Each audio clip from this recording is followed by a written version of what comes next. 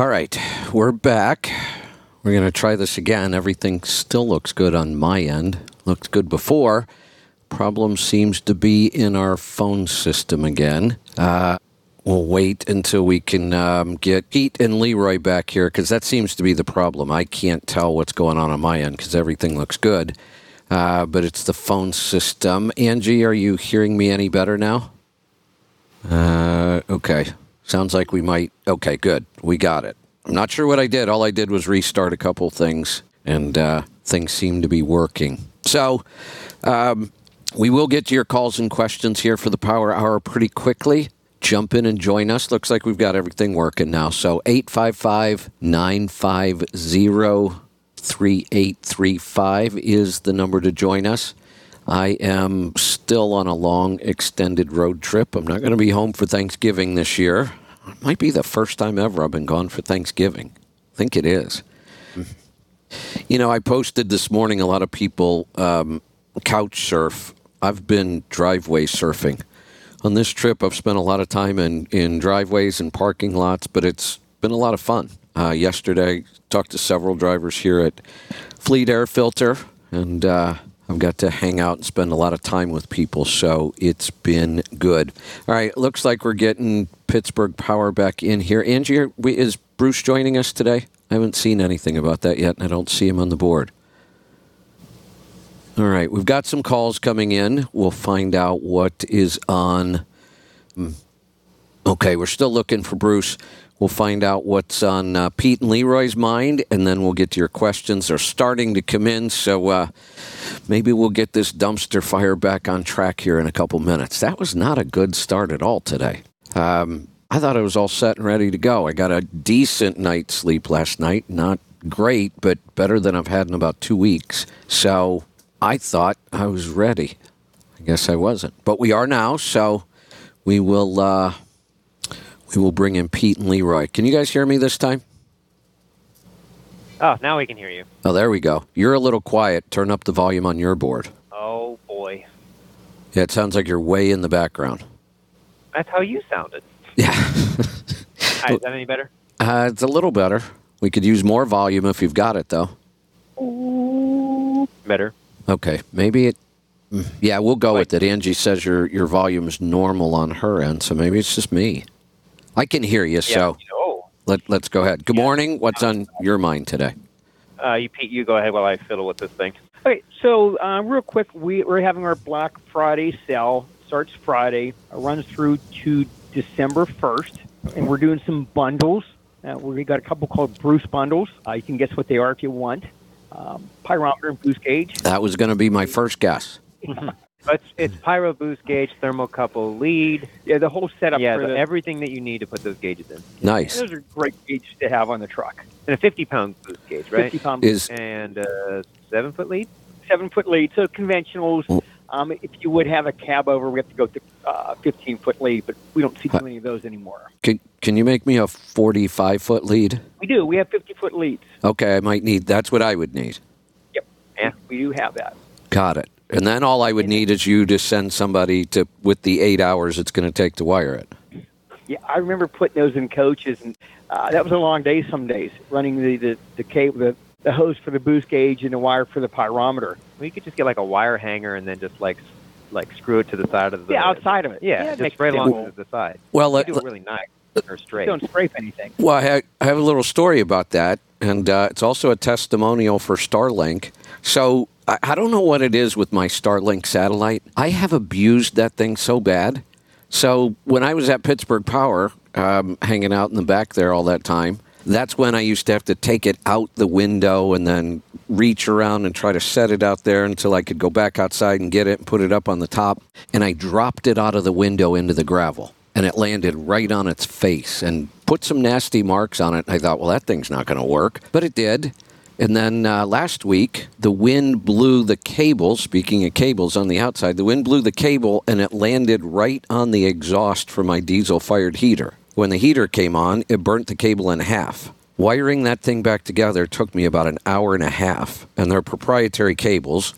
So yesterday, I pulled into Fleet Air Filter, and I was getting ready to do the show, and I was kind of in a hurry, and I got out of order with my routine. Normally, I put the satellite up last after the coach is all leveled and the slides are open and everything's set up.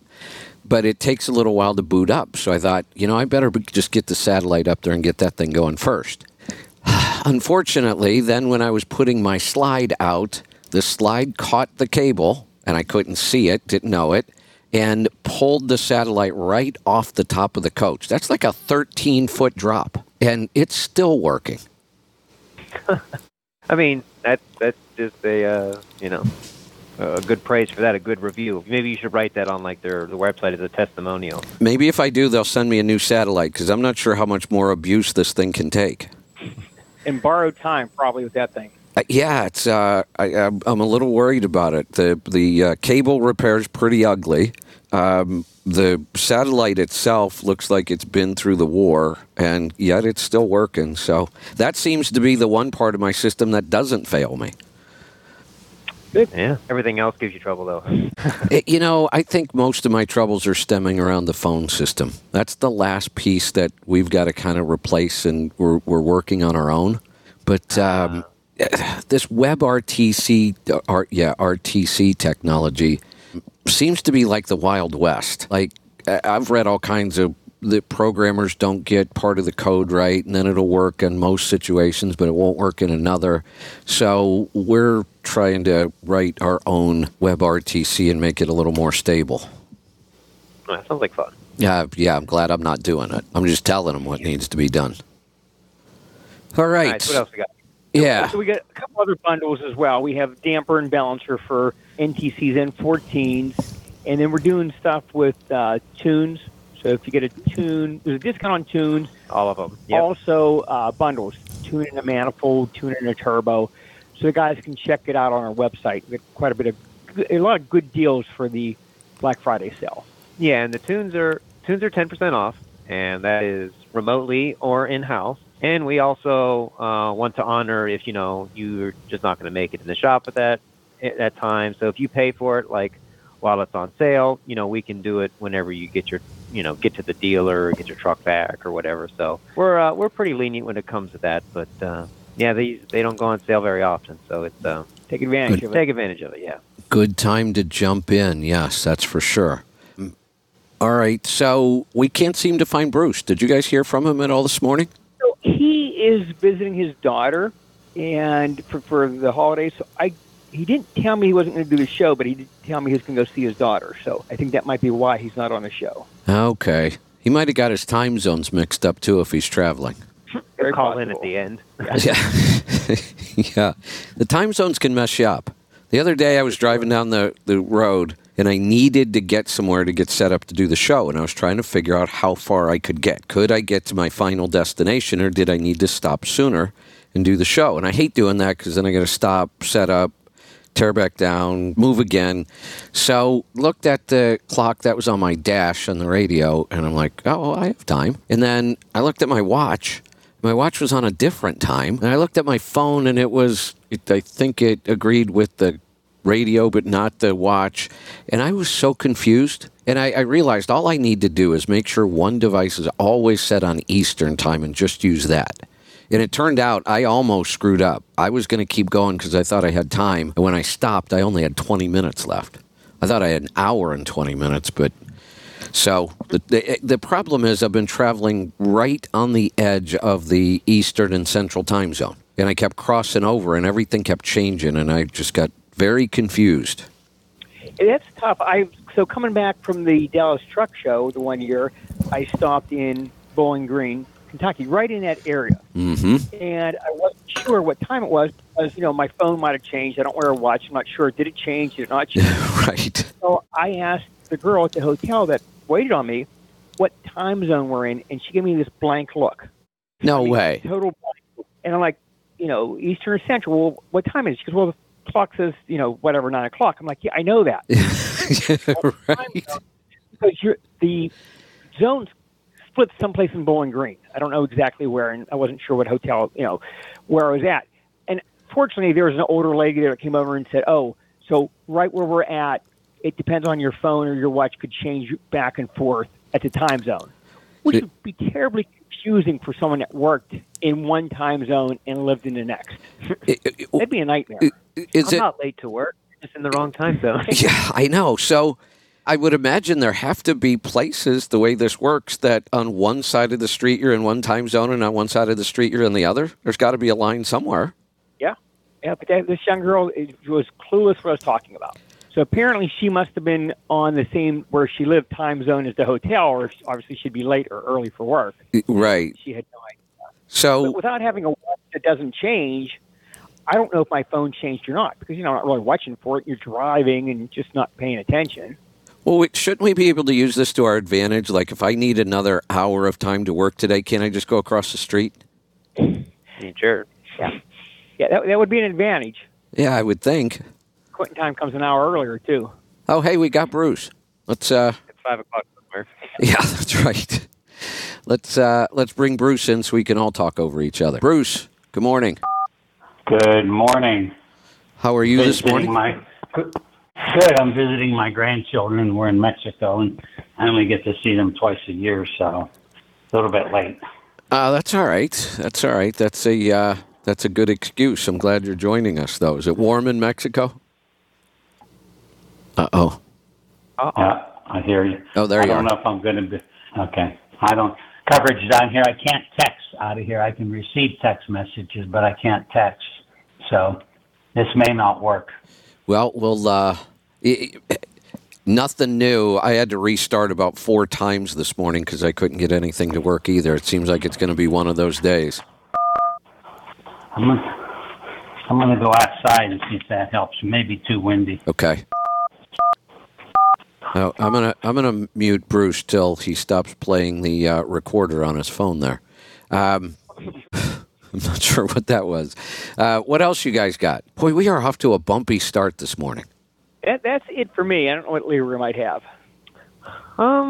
Yeah, you just threw me off there. I mean, typical week in the shop, got a lot going on. Oh, Pete, what about that, remember that big cam that was in the back with the leaky aftercooler thing that turned into grease?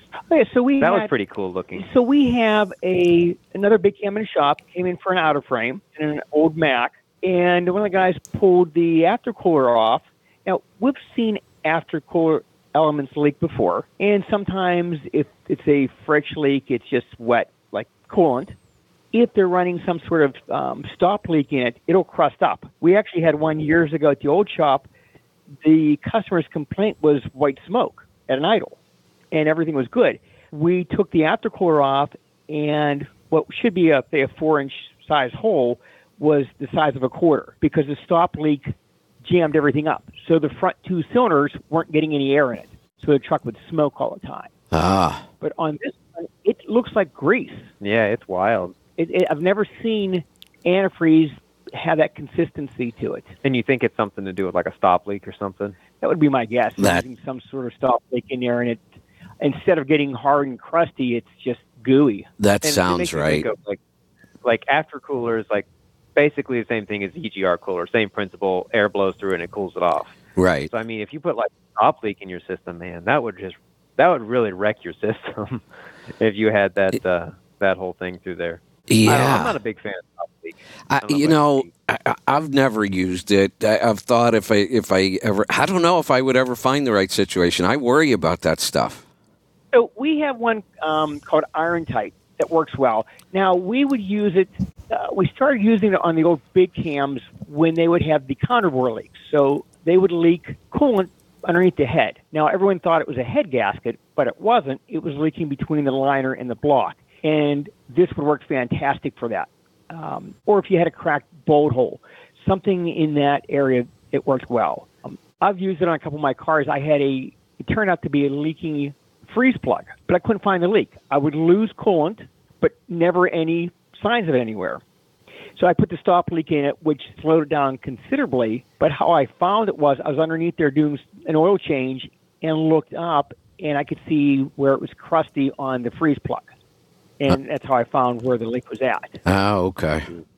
But the Iron Tight works really well for certain types of applications. But it's not a fix-all by any means. I mean, if the radiator's leaking, it needs fixed. Yeah. It'll get you home. Yeah. All right. What else we got? I mean, I spent like 90% of my morning running a truck on the dyno consistently, just doing my best to just try to continue to pursue more fuel mileage out of these things. I was able to like program in the dyno to get like a brake specific fuel consumption number. So Okay. I had to like feed in fuel flow and then, do an equation to divide that by torque basically.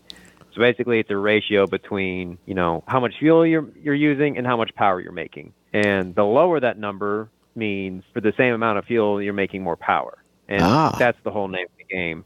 interesting. And I've tried to do this on the dyno before, but Hey, I finally got it to work because I actually had to program in like 1939 parameters into it, and that wasn't so easy in Oh. the dyno system. oh boy. And now that I got a number, the thing is that the number I'm getting, I think, is a little bit off because it's like a calculated number. But I can see trends as far as like, oh, I had fuel pressure, the number goes down. I add boost, the number goes down. Like you can sort of see trends in the whole thing, Yeah. and a lot of interesting discoveries. Like sort of this morning, I was trying to figure out like what RPM on this particular ISX engine would be best. Because we always say like, should you be at this RPM Right. or that RPM? Right. And this sort of showed me kind of what I guess I initially thought, right around 13 to 1350. It was at its lowest point, and then if you would go below that, that number would start to creep up a little bit, and then if you would go above, like to 1400 or so, it started to creep up too. So this particular engine seemed to be happiest around like the 1350 mark. You going to continue doing that? Yeah, yeah. That sounds really interesting. I'd love to see some of those charts from different engines. Yeah, and it's going to take a lot of time to I plot figured. all Yeah. the data because I mean I'm sure you've seen from Joel like the brake specific maps with like they look like little islands, Right. like a work curve on top. If you wanted to figure out your islands and plot all of that, I mean you have to take like each data point, record it, move to the next horsepower, record it, and then do that for all the RPMs. I mean it would take a while, but it would be interesting, and then the tune how it affects everything that Right. changes it. But yeah, I was like, oh well, lower is always better, right? Well, I mean, it seemed to actually start to go the other way when we dropped down to like 1100 RPM on this thing. It did not seem to really care for that. Interesting.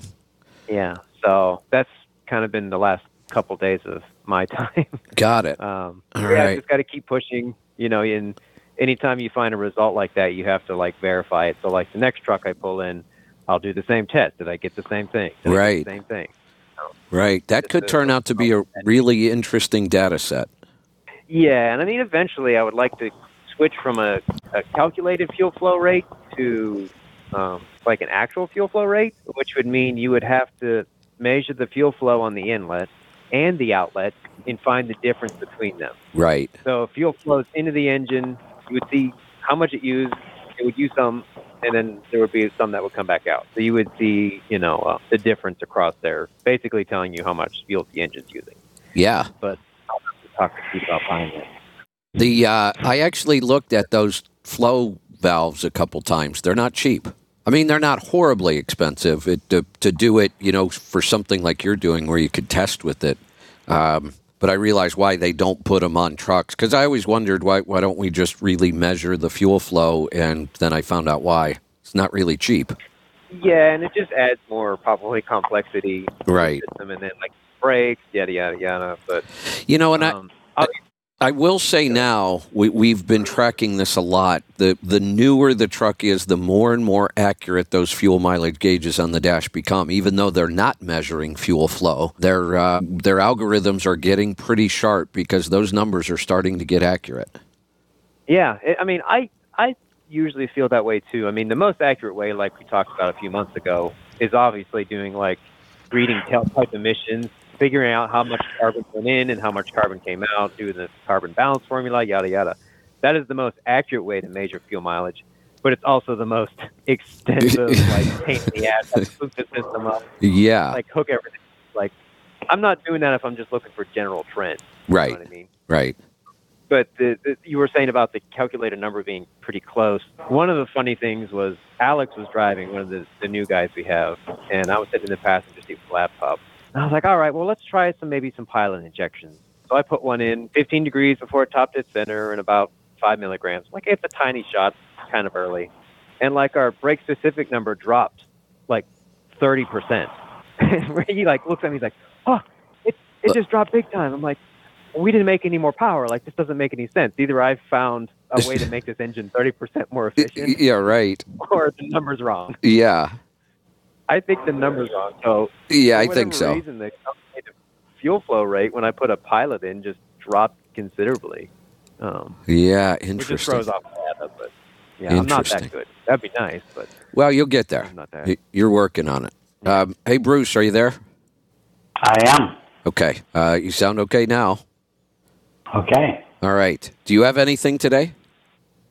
I do not. Okay. I've got something to ask the group then. So I have been, I tested a bunch of propane injection systems on trucks. And, at first it looks like, oh, yeah, look, I'm getting, 2 more miles to the gallon. But then when you go back and calculate the extra fuel you're adding through the propane injection system, it turned out to be the opposite. I got no real increase in fuel economy, and my cost and complexity went up. And I tested them over and over and over. I even had a company that they flew, the CEO of the company flew down to Orlando. They were out of Chicago.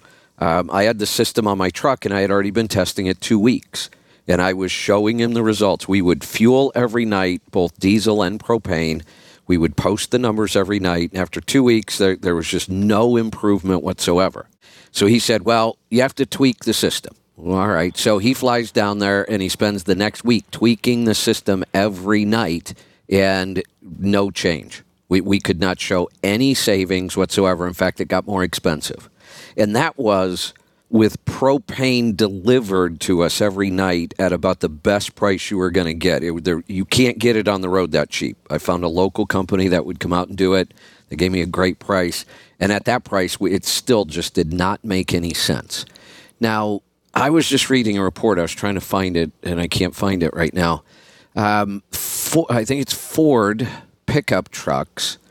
They put together a big propane deal, and they are claiming that propane instead of diesel in these trucks. Now, they're not doing propane injection. They modified these trucks to run on propane. They were claiming an increase of, now this must have been kind of severe duty, something like 9.5 miles to the gallon on diesel. They were claiming almost 13 on propane. How is that possible? Propane has so much less energy in it than diesel does. This doesn't make sense to me. You said it was a gain of what? Almost 3 miles to the gallon. Almost 4 miles to the gallon, I think. Almost 4 miles to the gallon? Yeah. Yeah. No, that doesn't make any sense. I think somebody did their math wrong. Like you said, if you put another fuel source in, it looks like you use less diesel. Right. It's like the same thing like in sales. Like if you put a bunch of discounts on stuff, the top line goes way up.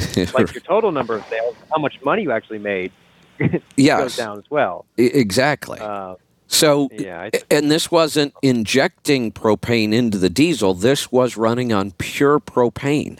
To me, the only outcome should be your fuel economy should go down. Now, we could argue about cost if you could get propane cheaper than diesel, but I can't see how a vehicle could get more miles to the gallon on a fuel that has a lot less energy in it. Now, I will have to say that whoever put this article together did not get their numbers right, because they had some number in there that showed how many miles they ran all of these trucks over this whole test.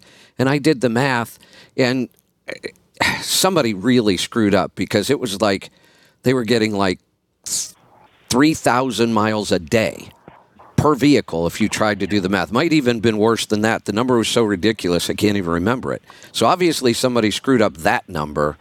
But the whole point of the article was about fuel economy. If they got that number wrong, but I don't see any other explanation.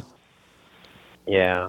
No, I don't see that either. I mean, if there was really that much more potential, that would be the way that we're going.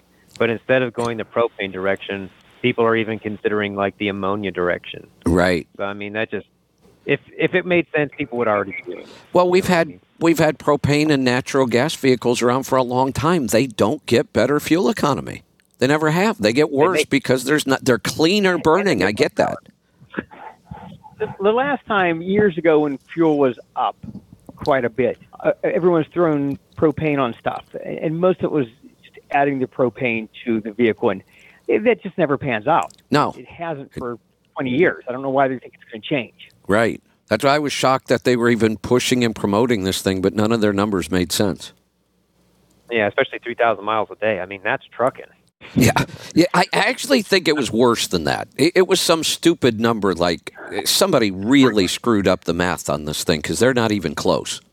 I mean, at like 220 a mile, like, you know. Yeah. I think I'm going to change career. Yeah, exactly. I can do 3,000 miles a day. Well, you know, the whole clean green thing in trucking is kind of falling apart already. The founder of Nikola is he might end up in jail. And I don't make a whole lot of predictions, but with the very first day they announced that truck, I went on their website, I tore it apart. I wish I could find the article I wrote. I wrote a really long article about it, tore apart all their numbers and said that this just isn't even possible. These numbers don't even make sense. And now he's about to go to jail for fraud. I mean, that whole company's a dumpster fire. One of the companies that was right near you guys that had all kinds of press for the last several years, they're getting out of the drivetrain business and trucking completely. Hyliion. They're just going to drop really? Yeah. They're done. They're just going to go work on fixed generators. I thought they had like gotta be a kidding hybrid me. truck system. They did. They had a whole hybrid axle. You could put it under a trailer. You could put it on a tractor.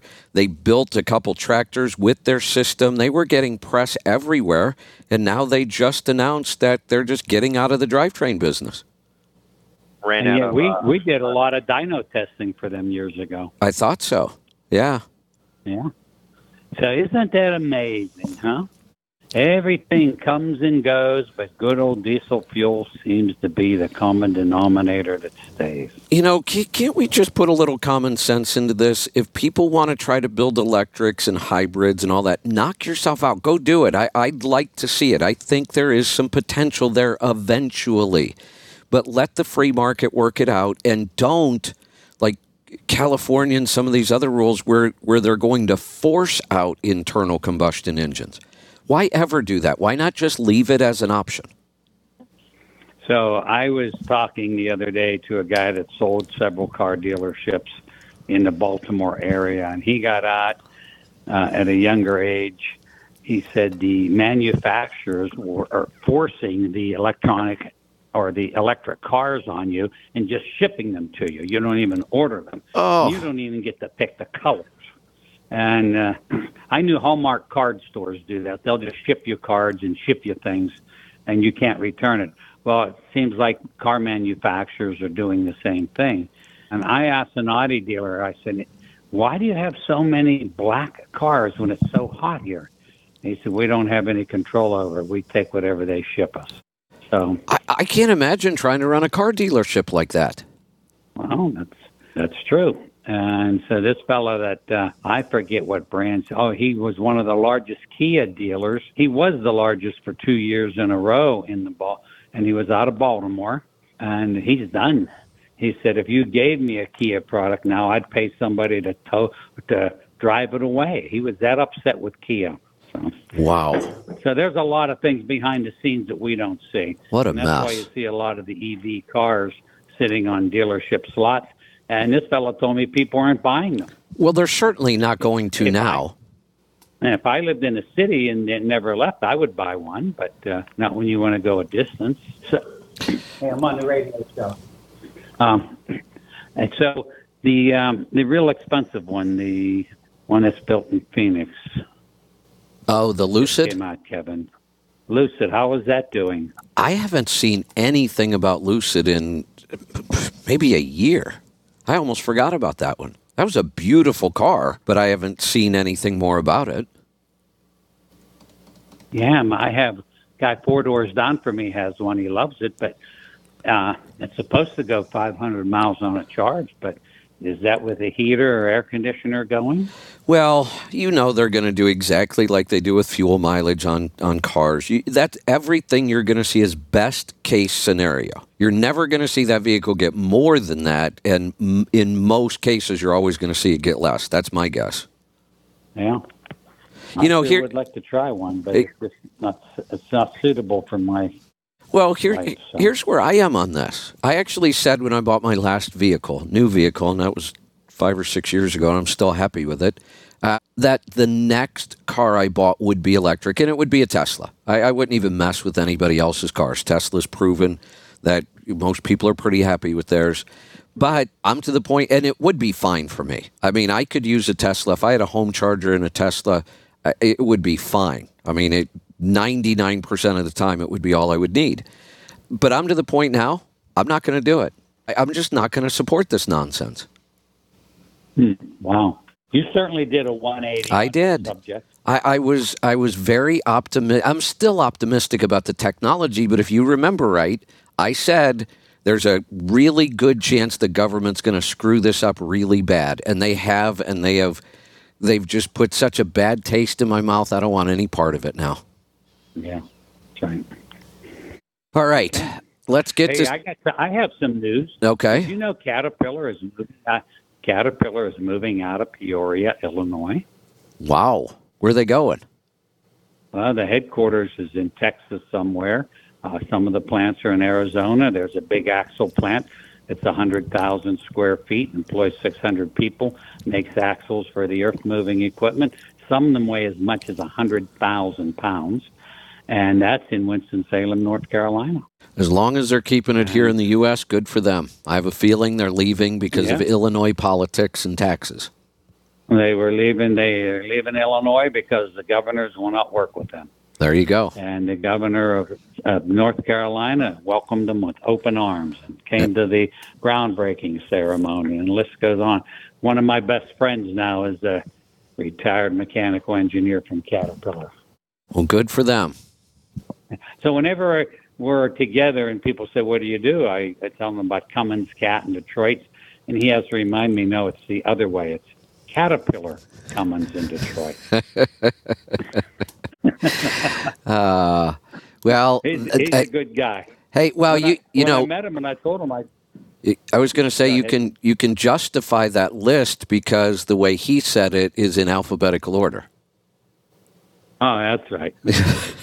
So when I saw him, he had a Caterpillar sweatshirt on, and I said, "You have an engine to go with that shirt." He looked at me, and he's a pretty tall, husky guy. He said, "I was a retired mechanical engineer from Caterpillar." I said, "Oh, I helped make the 6NZ famous." And he said, "What's a 6NZ?" I said, "If you don't know what a 6NZ is, you weren't with Caterpillar." He said, "I'm on the earth-moving equipment. If that's a truck engine, we don't deal with that." Yeah. All right, let's. We had a lift. We had a boat lift we were working on the other day, and it was shifted 6 inches too much to the left side, and we worked on that, and we're standing back looking. I said, that beam's just 6 inches too long, but we can't cut it off because of the pulleys. The thing that holds the pulleys are welded on. So then we got to look, and we could just loosen up all the other beams and slide it over, and that's what we did. And I said, it took a Caterpillar engineer and a Cummins tech to figure that thing out. But you got it. We got it. There you go. All right. We're going to get to some calls because they're piling up on us. Let's go to Colorado to get started. Anthony, welcome. Good morning, everybody. How are we doing? Good. What's on your mind? So I got a couple of questions. One is I'm kind of new to these big trucks. I've been wrenching my whole life, but shock absorbers, is there a specific mileage where you change them out, or do you wait until they start leaking before they're bad? Well, it's kind of an interesting topic. From what I gather, and I got a lot of this information from Mike Beckett over the years, the shock absorbers that we buy and put on these trucks really are wore out before 75,000 miles. He said they have very little dampening effect after 75,000 miles, and I'll bet there are trucks out there with 1 million miles with original shocks still on them. Because hardly anybody ever changes shocks. We got into the really high-end Road King shocks, which were incredible in their performance. Unfortunately, we had some quality issues in the beginning, some horrible customer service issues, and we just couldn't ever solve them. And then I think the company got out of making the shocks. They were really expensive to make. And if they might have fixed some of the issues and been a little friendlier with customer service, they may have survived. But it was a very expensive shock. And there's almost no issue with tire wear and shocks. You can have worn out shocks and the tires still wear. Now, Mike Beckett would claim if you kept really good serviceable shocks on all the time, you would get more miles out of your tire. You don't see any weird wear patterns, but I guess they wear faster without good shocks. The problem is you'd be changing shocks constantly, and I just don't think there's enough benefit to it. I don't even know. I don't even have a good recommendation on when people should replace shocks. Does anybody else? Well, we had, we were going to get into it, and we have met with 3 different people. Some were new machine shops. Some were people that already make existing shocks. And then we started to give them how many different part numbers we need, and all 3 people walked away from it. I'll bet. So, some of the people were actually pretty ignorant. Some of them were very ignorant to deal with. They acted like they were God. And when you come across like that to me, I don't want anything to do with you. Oh, yeah, I get that too. What do you guys see as experience in your shop? How often does anybody ask you to replace shocks? We don't see that. We don't hear that. I didn't think so. I mean, I hardly ever get any questions about it. Nobody ever. This is the first question I've had now, but 2 years about shocks. Other than it, for a while, I had questions about where Road King went, but I just don't see people replacing shocks. My guess is there is not a fleet anywhere that replaces shocks on their trucks, ever. I bet they just get rid of the trucks and it's got the original shocks on it. You're probably right. You can't even get the fleet to realize that spending a penny a mile on fuel-borne catalyst saves them 5 cents a mile on trucks being down, and they just can't see that 500 to 1 return.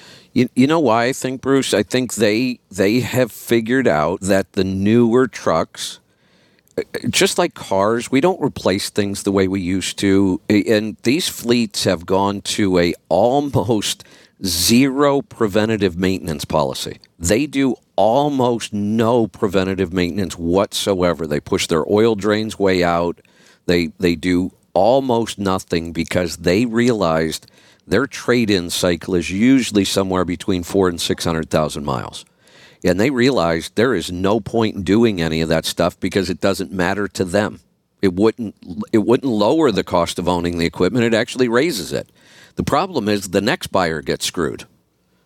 But we are seeing, doesn't matter what name's on the valve cover, all engines between 250 and 300,000 are really suffering from emission problems. Right. But the fleet will be the magic number. Yeah, and then the fleet, at 400,000 will get rid of it.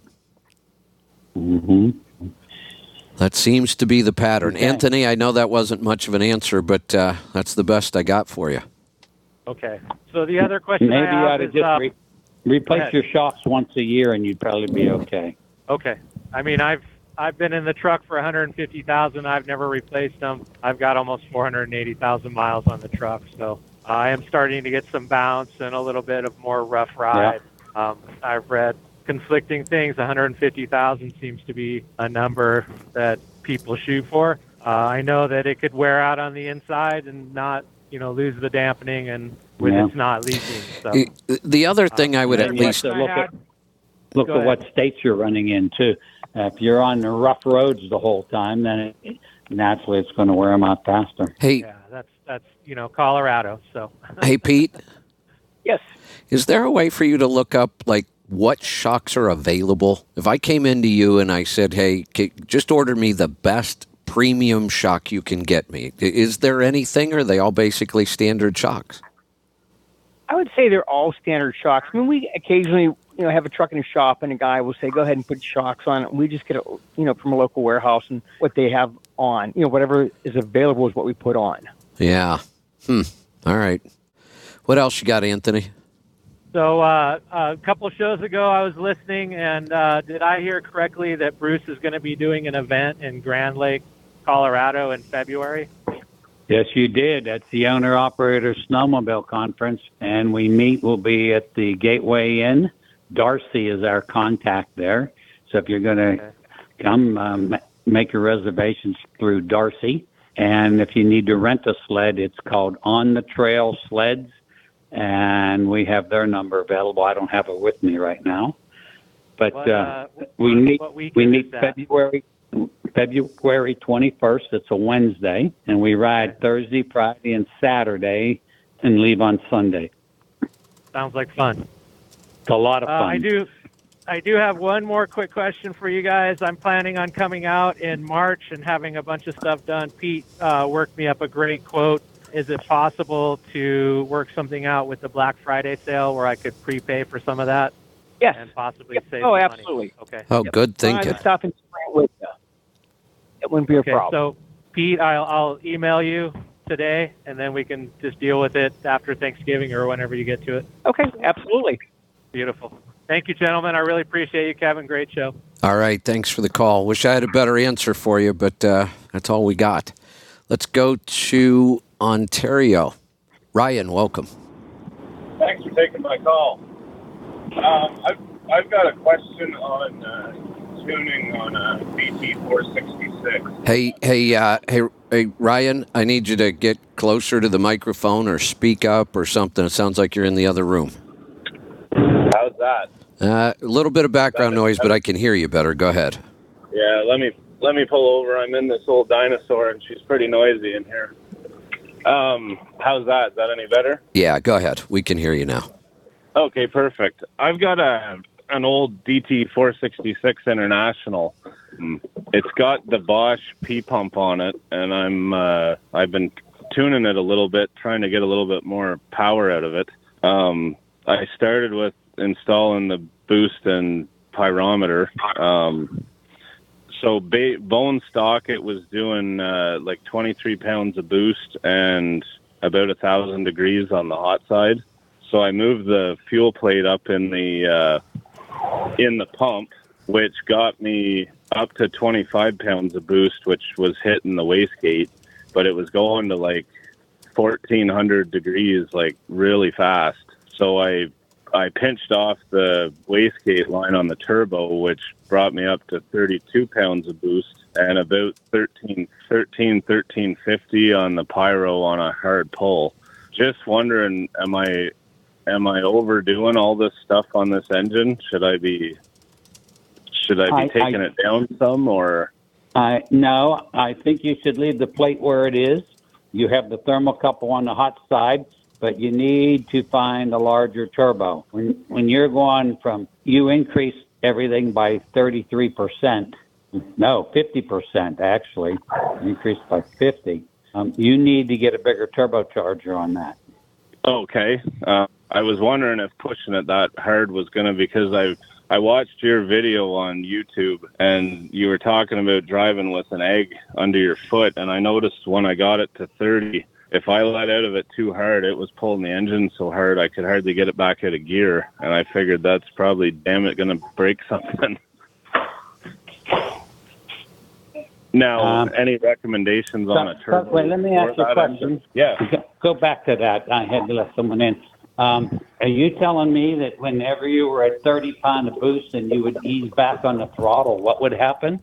If I just let off it, because my driving habit with this truck, because it's so lethargic, is foot right on the floor, and then I just let off it as fast as I can to get another gear.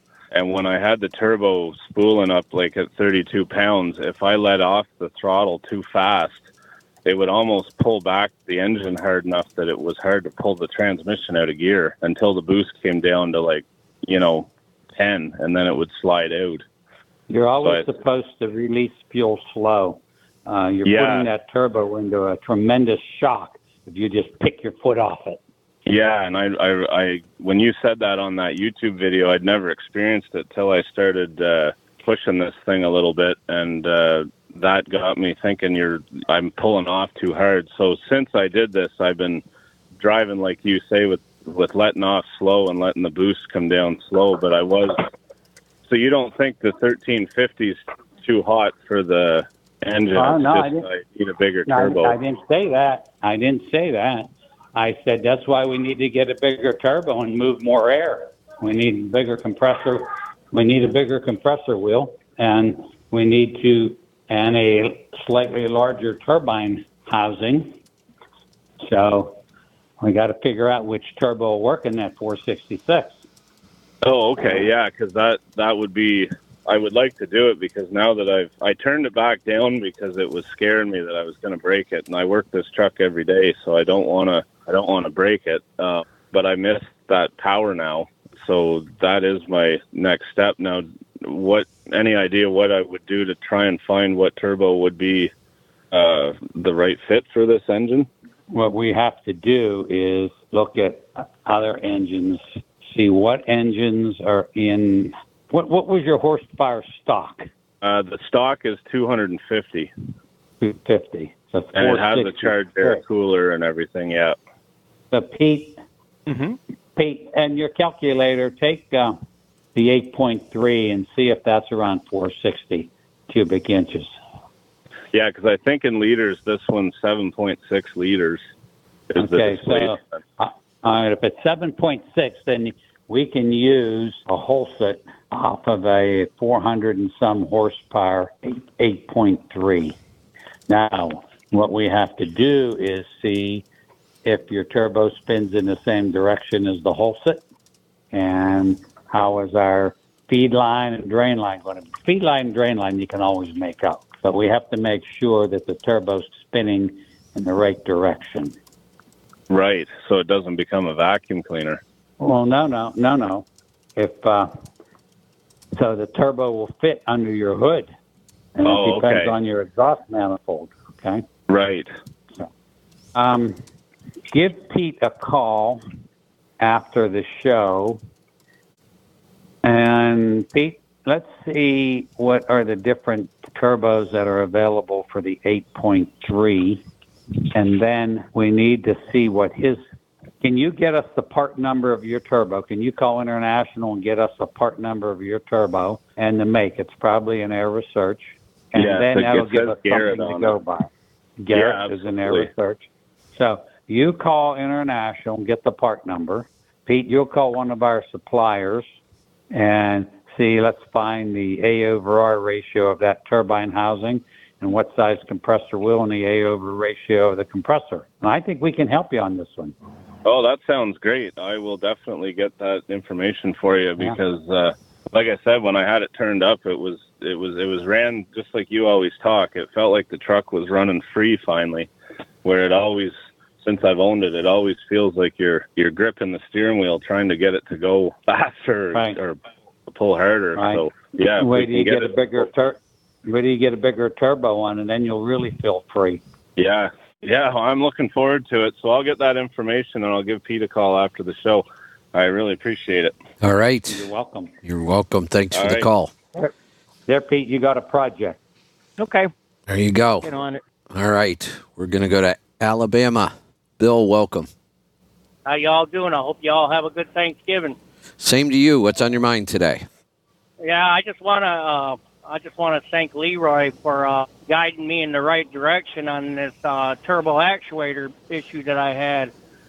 It's all fixed now, but if you could read and follow Quick Serve and Insight, boy, there ain't much you can't fix on a Cummins. I can tell you that. Yeah, it's funny how they did, huh? The instructions are pretty clear, you know. Oh yeah. I mean, it was the first time I've ever messed with one, and I was in the fault. I thought it was a software glitch. That's why I called you, because you're the guru in that department, and you're just like, well, see if you got power, and I had plenty of power. So I'm like, well, it sounds to me like an actuator. So took it off, cleaned it, exchanged the part, put it on, torqued it, calibrated it, and then the last thing I did was regen the system. Well, I tell you, between all the work you guys did on my truck and then now this actuator, there ain't no doubt that I can't make 1 million miles off this truck. Well, yeah, I'm really happy that that worked out. I remember talking to you on the phone about it, and we're Mhm. kind of both like, yeah, it kind of sounds like it's an actuator. I know those are expensive, and that's always a Oh hard yeah, they thing. were. It's really hard to just be like, yeah, just put an actuator on. It's not like it's a fuel filter, where they're fairly Mhm. cheap. Like, yeah, spin a new one on and see what happens. This one you kind of have to be pretty sure about before you put an actuator on. But I'm just really Yep. happy it worked out. Yeah, I just want to thank you because I like to try to do everything in house, and well, I don't have to take things to like a dealer or a shop. Try to save as much money after I spent so much. All my profits this year went to the truck, so I'm good. Well, good. I'm happy. All right, appreciate it, guys. You're welcome. Thanks for the call. Let's head off to Missouri this time. Nick, welcome. How are you now?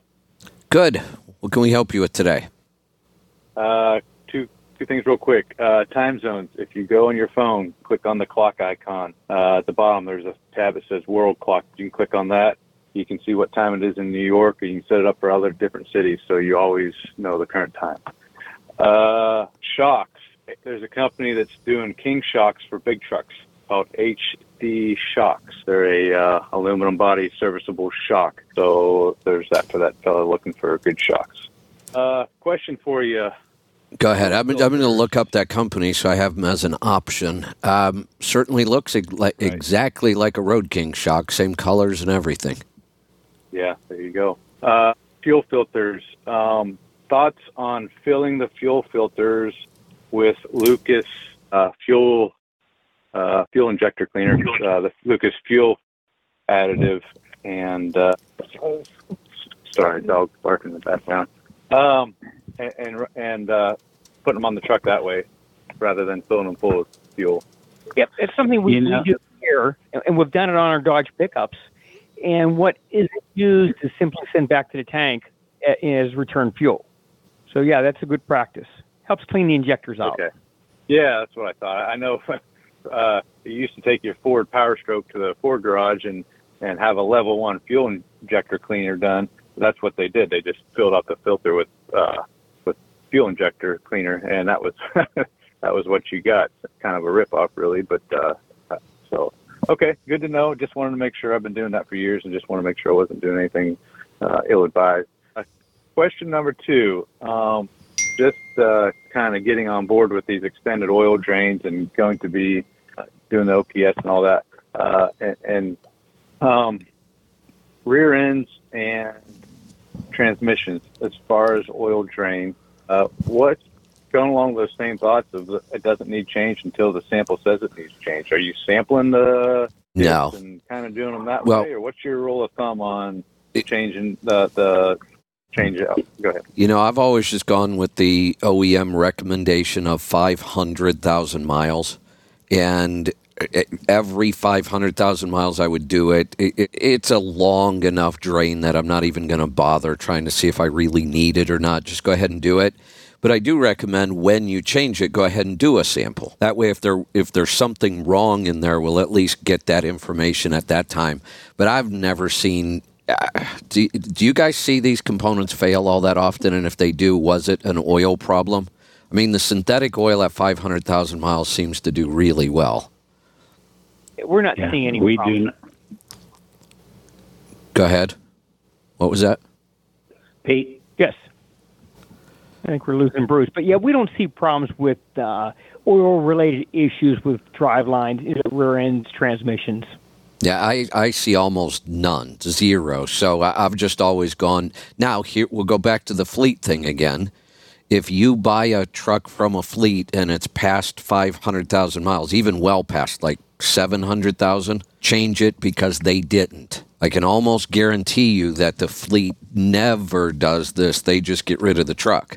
And even if they keep the truck to 600,000, they're not doing it at 500,000. But I think, an owner-operator, if you just stay on that 500,000 mile schedule, use synthetic, you're not going to see a problem. And while you're changing it, I would sample it just to see if we find something.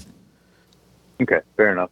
Next question. Fleet air filters. I'm in a 389 with a trash can, huge air filters. I understand there's other benefits other than performance, but I'm probably not going to see any performance benefits as far as mile per gallon or anything like that if I switch to a fleet versus these paper on these big ass Bruce, filters. I know you Is that talk correct? about this a lot, and I think you're a big fan of the Fleet air filters on the twin cans. I'll tell you the other benefits Yeah. other than performance and fuel mileage. It's a lifetime filter. There's a big savings there over time. If you keep the truck long time, there's a big savings in that. And we do see that when they're oiled properly, the oil sample stays cleaner. Yeah. So you have cleaner air coming in. Your silicon level should be lower with the Fleet Air, and you'll hear the turbo better on the 389 and 379s and W9s than you do through the paper. So that way you know it's working less to get the air. But here's the big advantage. If you run through one of those really heavy downpours, the type that your windshield wipers are going as fast as they can, you still can hardly see where you're going, that water's going into that paper air filter. And then it plays havoc on the turbo because now it can't get air, and it'll suck oil right out of the compressor side of that turbo. Where with the foam filters, the Fleet air filters, that doesn't happen.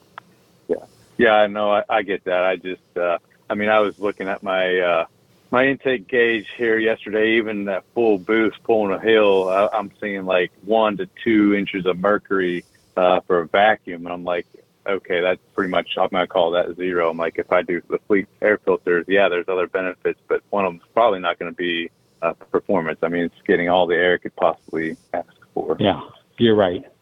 I agree with that. Okay, guys, that's all I got. Thank you. All right. Thanks for the call. Let's go this time to Nebraska. Patrick, welcome. Hey, thanks for taking my call. Wanted to ask you about oil weight and interval changes. I heard you talking to a lady that had a 2019 Cascadia DD13, and you were telling her that 10W30 was the preferred weight and in a much longer change interval. I've got a 2016 International ProStar with the ISX15 in it. Would those same things apply to this setup here? I'm not positive. That was right around the time they were changing. One of the oil companies hired me to do a couple seminars on the new API classifications that were coming out around them, because we now have 2 API classifications. We've never had that before. We have the standard that we've been using forever, and that's always been backwards compatible. But this time the engines had changed so much that they couldn't make an oil that was good for the new engines and was backward compatible for the old engines. So we now have 2 API classifications. Your best bet is to look in your manual, see what they recommend for that specific engine. You can always use 1030, even if it's not the recommended. It's a better oil for fuel economy. Still protects really well. I know people running it in older engines, and it's doing just fine. As far as drain intervals, I don't know what a 2016 ISX is. Does anybody know that offhand? Now, I don't know the mileage, but I do know as far as recommended oil, you can run 1540 or 1030, and the only time you don't, like, you would pick 1540 if you're basically spending your summers in Vegas. Or you pick the 1030 if you're winter in Minnesota. But other than that, you could use either oil. They give you a temperature chart, and it overlaps almost like 90%. Yeah. It's simply the extremes in temperature that they say, oh, okay, you can't run 1030 in Vegas, and we don't want you running 1540 in Minnesota when it's 20 below. North Dakota the same? You know, pardon me? Hey, is North Dakota the same? I would think so. Might be worse. Let me ask something though. Look, like you said, Pete, that the temperature charts overlap about 90%. Let's say I am going to spend all summer long in Las Vegas or Phoenix or wherever. Shouldn't that truck be running at the same operating temperature anyway? Well, I think the oil temp would get up. I know on the ISX or the X15 engines, oil temp runs hot. I mean, they'll bobtail it over 200 degrees. And in hot climates, sometimes they'll set the warning light off. Okay. So I think All right. a little bit of thicker oil would be better in that case. They really push the limits on oil temperature on the X15s. Okay. So, Patrick, I doubt this that. it's an ISX. I mean, it's pretty much different. Right. Okay, all right. Nobody runs in the kind of temperature extremes enough that I would worry about that. I think it's such a fringe issue that I wouldn't even worry about that. If it were me, I would run 1030. Just a more efficient oil. It's protecting the engines really well. I haven't seen any problems at all with it. As far as the drain interval, I just don't remember what the ISX was in that year. And what year truck did you say you had? 14? The truck is a 2016. 16. Okay. Well, you guys are doing that. I can look online to see what Cummins recommends. Yeah, so what I've been doing is about every 25, and I run the catalyst in it, and I just started within the last few months. I've been putting the power service in it as well. Is that okay to mix those two? Yes. I just remembered Cummins is the one that if you use their oil, you can extend out to 75,000. When did they start that? So that would be with the X15s. Now that's as long as a couple things. Right. You use their oil, their samples, and I think the sample rate was like every 10,000 miles. It was short. Ooh. And you let them monitor your truck live. You know how where they okay. So that was for the newer trucks. That and I think it was 75 or 80,000 miles. It was. Yeah. It was a lot. They would still honor warranty with that mile of oil change as long as you followed their guidelines. Okay. Okay, so last question on this oil. The other thing you were saying, Kevin, was to run a synthetic. A question I have, I do have a small oil leak. It's not real bad. It won't change a thing. Does that matter? No, it doesn't matter. Instead of 2 ounces or a half an ounce every 1,000 miles leaking, it'll be 1/10 more than that, maybe. Synthetic oils are a little thinner. They actually have a stronger film strength, but they're a little thinner. That old myth about when you put synthetic oil in, it starts leaking everywhere is nothing but a myth. Yeah. It's not true. Okay.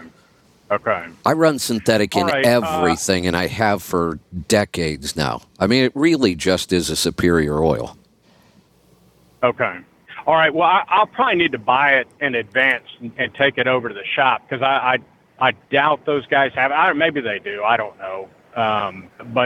So where would should I just buy it online, or what's the best way to get it? To get what? I missed that. Which brand of oil? Yeah, what brand are you looking for? Oh, yeah.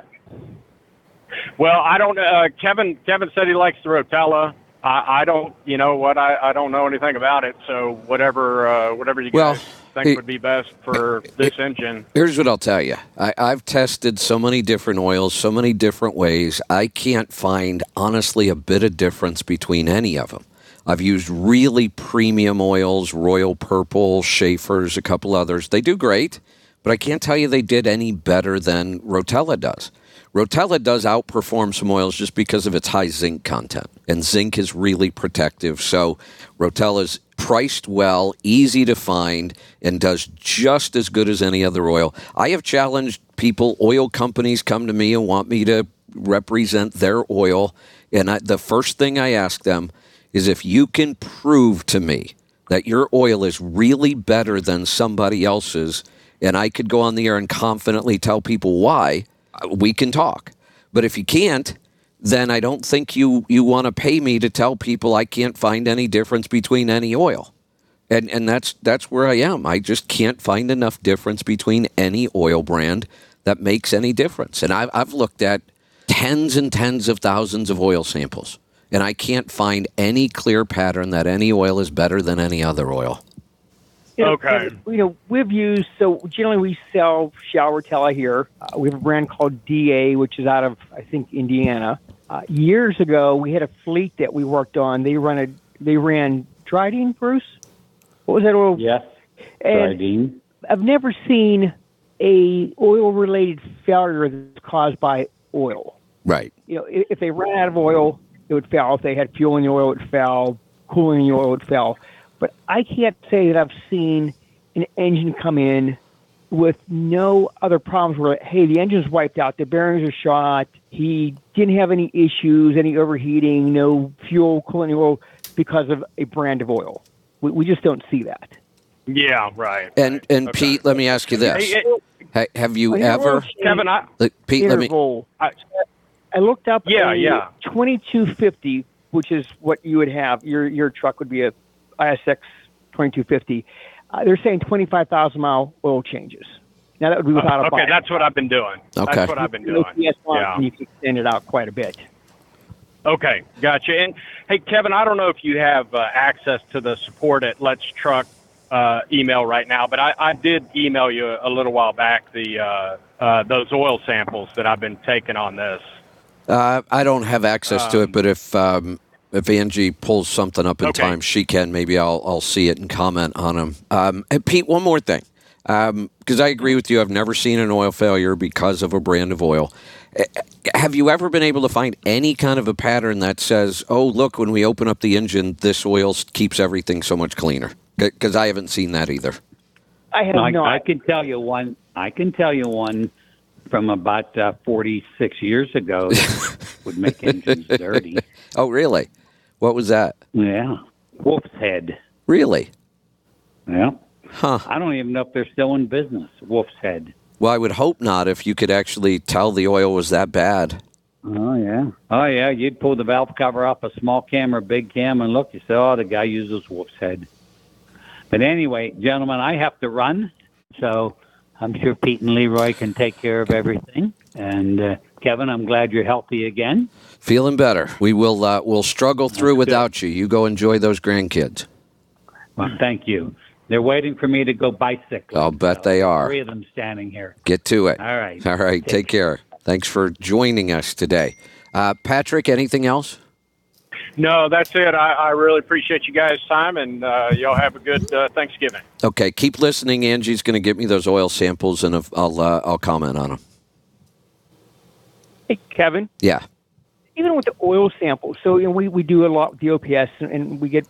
So if there's a problem, we call people, or people will just simply email one and say, "Hey, can you go over it?" I can't say that any one brand of oil sticks out where we're seeing an issue. Nope, never. And they have the oil brand on there, so we know what kind of oil they're running, what engine they have, and I can't see where. Oh, don't run this oil in that engine because we're having problems. We just don't see that. I don't. I've tried every way I can think of to say, yes, this one's better. Here's why. Never been able to come up with anything. And I've had a couple oil companies offer me quite a bit of money. And I just look at them and say, it's just not going to work. I cannot go on the air and tell anybody your oil's better than anybody else's. You know, one of the things you have to, I always find this fascinating about marketing. This isn't about oil, but it's about gas. And I think it's Chevron or one of the companies has a commercial and they make this statement. I got to make sure I get the wording right here because the wording is really important. In their commercial, they say, no other gas gets better fuel mileage than Chevron or whoever it is they're talking about, whatever commercial it is. Now, what's the first thing you think when you hear that? It's not about having a better product. It's about having a better perception of the product. Yeah. But does it come to mind that, oh, this gas must improve my fuel mileage, right? Isn't that what they just said? That's the perception, yeah. Yeah, but listen to what they said. No other gas gets better fuel mileage than ours. That's because they all get the same. They did not claim that theirs got better than anybody else's. That's marketing. All marketing. Yes, that statement is true, but it gives you the impression that theirs gets better, but they didn't say that because they can't. Because no gas gets better fuel mileage. They're all the same. We got to write this down, Pete. Jordan, I hope you listen. Write this down. All right. I've got, before we go on to another call, I've got Patrick's oil sample here, so let me take a look. Did he say he was running the catalyst? Did we ask him that? I think he said he was. Yeah, I think so too. His iron's elevated, but none of the other wear metals are, so nothing to worry about there. Viscosity looks good. I don't see any fuel, no coolant. A little bit of lead. That we had a weird pattern if we go back to the beginning of 2022. He was at 8, then it went to 5, 4, 6, back up to 8. That's not enough lead to really worry about anything. They are suggesting a shorter oil change interval because on this one he went 30,000 miles and they're suggesting 20 to 25,000. I don't even think it was a real problem here at 30, but there's nothing wrong with the engine, nothing to worry about in the sample. I'd stick with those 25,000 mile, or better yet, put an OPS on it and get 150,000 out of your oil instead. Let's go to Mississippi. Mark, welcome. Hey, good morning. So the fix that they did on me in Pittsburgh Power last week, my DEF mileage went from 95 back up to 131. So the last two DEF fuel ups at 600 miles on each run was 131. So that was a success. So I have a question. Yesterday, I had an issue on the trailer, and I had water. I've noticed I've had moisture in the trailer. So we replaced the air dryer yesterday and a couple of valves on the trailer. I guess the air dryer took a crap. I don't know. There was a significant amount. Even when they took the parking brake valve off, water came out. What are your thoughts on? I had a car hauler tell me that he was told years ago, if you put a little bit of Marvel mystery oil into your air system, that it keeps all the valves in there lubricated. Have any of y'all ever heard that? I haven't. He was told by mechanics that it'll keep you out of the shop, and I understand that's the same oil that mechanics put in their air tools to keep it all lubricated. Because you got all these valves in there that this one, the one I had replaced, you could see the corrosion up in there, and that was because of moisture. And I've been trying to dry the water out of it or whatever, but I was just wondering the thoughts on putting a little bit of that in there, like once a month, to keep all the valves and all those, ABS, everything, and that gets air, lubricated in there. Because, anyway, I guess y'all haven't heard about that. I have not. And about shocks, I'm getting ready to replace the two front ones on this truck here, and Freightliner sells. They sell two brands.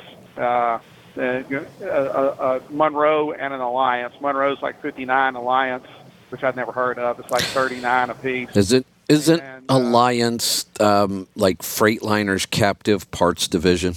That's what I was told. That's their in-house brand. I think it is. It used to be. I know for sure it used to be the way they buy and sell companies. I'm not sure if it still is, but Alliance. Never heard of it, but I asked some people, and they were like, "Well, that's their in-house brand." It is. Also, Shell Rotella. The guy was looking where to get it. If you want to get Shell Rotella, the T6, the best prices I've found, because when the COVID hit and you couldn't find it, the best prices are at Walmart. Number one, it's like $26 a gallon. Then Love's and O'Reilly's each are around 31 or just below 31. That's the three best places I've found if you're going to buy it per gallon.